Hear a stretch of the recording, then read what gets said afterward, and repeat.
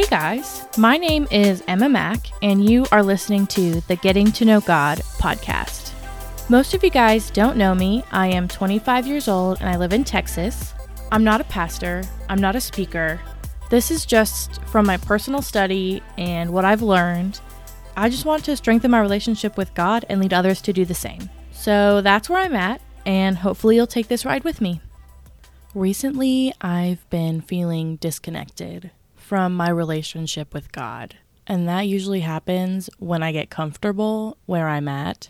So today, in order to get myself back into it, I'm going to talk about how to get back into it. So first, I want to read the story of the prodigal son, and that is in Luke 15:11 through 32. To illustrate the point further, Jesus told them this story. A man had 2 sons. The younger son told his father, "I want my share of your estate now before you die." So his father agreed to divide his wealth between his sons. A few days later, this younger son packed up all his belongings and moved to a distant land, and there he wasted all his money in wild living. About the time his money ran out, a great famine swept over the land, and he began to starve. He persuaded a local farmer to hire him, and the man sent him into his fields to feed the pigs. The young man became so hungry that even the pods he was feeding the pigs looked good to him, but no one gave him anything. When he finally came to his senses, he said to himself, "At home, even the hired servants have food, enough to spare, and here I am dying of hunger. I will go home to my father and say, 'Father, I have sinned against both heaven and you, and I am no longer worthy of being called your son. Please take me on as a hired servant.'" So he returned home to his father, and while he was still a long way off, his father saw him coming. Filled with love and compassion, he ran to his son, embraced him, and kissed him. His son said to him, "Father, I have sinned against both heaven and you, and I am no longer worthy of being called your son." But his father said to the servants, "Quick, bring the finest robe in the house and put it on him. Get a ring for his finger and sandals for his feet, and kill the calf we have been fattening. We must celebrate with a feast, for this son of mine was dead and has now returned to life. He was lost, but now he is found." So the party began. Meanwhile, the older son was in the fields working. When he returned home, he heard music and dancing in the house, and he asked one of the servants what was going on. "Your brother is back," he was told, "and your father has killed the fattened calf. We are celebrating because of his safe return."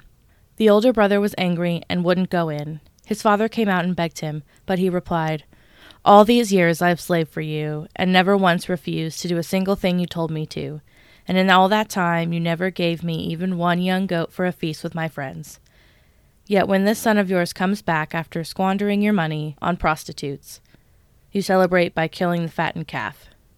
His father said to him, "Look, dear son, you have always stayed by me, and everything I have is yours. We had to celebrate this happy day, for your brother was dead and has come back to life. He was lost, but now he is found." So looking at this story kind of mirrors our relationship with God. So in this example, the Father is God, and we are the prodigal son. And even though we kind of drift off or get disconnected and get distracted with things, when we come back, he always welcomes us back with open arms. So just for a little background on the word, prodigal comes from Latin prodigus, and that means lavish. So now the word prodigal means spending money freely and recklessly. So I just wanted to talk about different things that you can do to get back into having that personal relationship with God. So the first one is to pray. And while you're praying, let him know that you want more of him.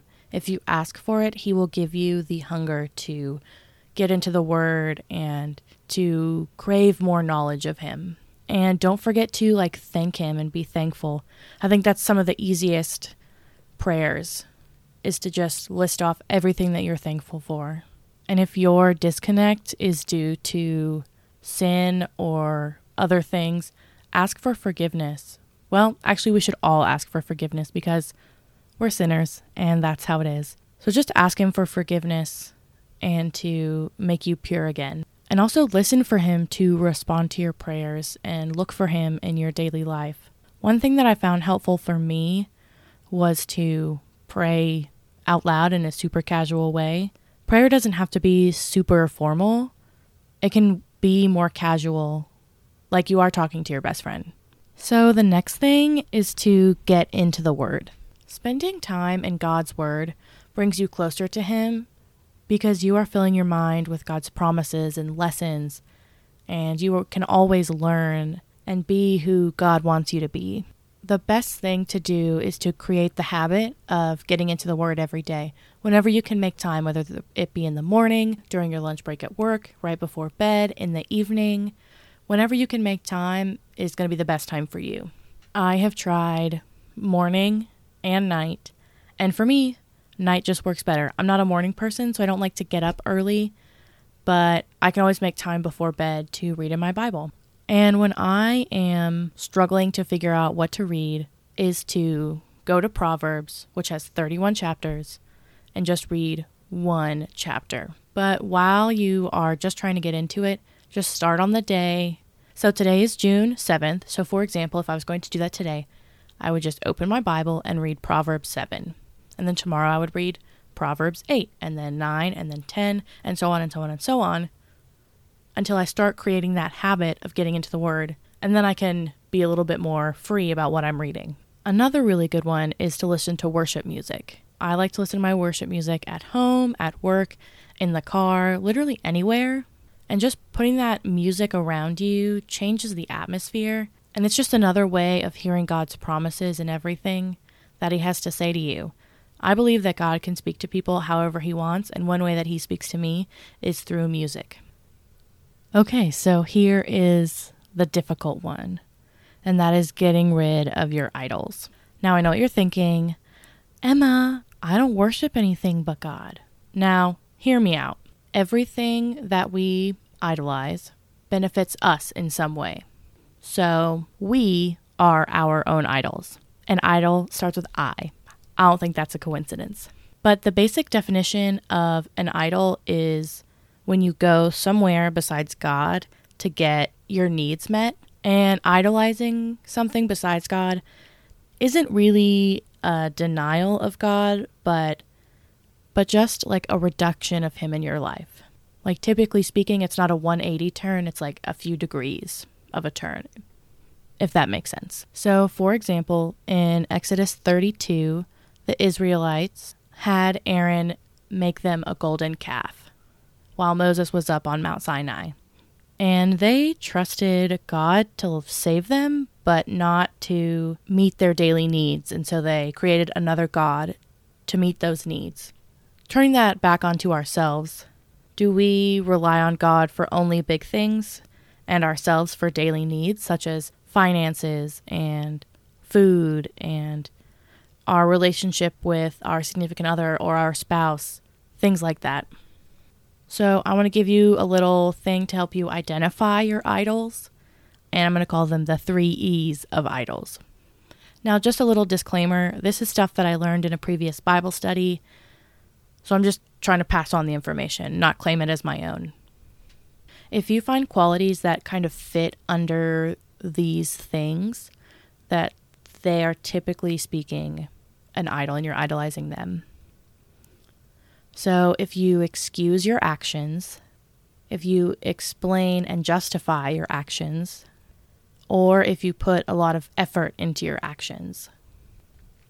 And the big ticket item to help you identify whether or not this thing is an idol is if you have assigned God qualities to it.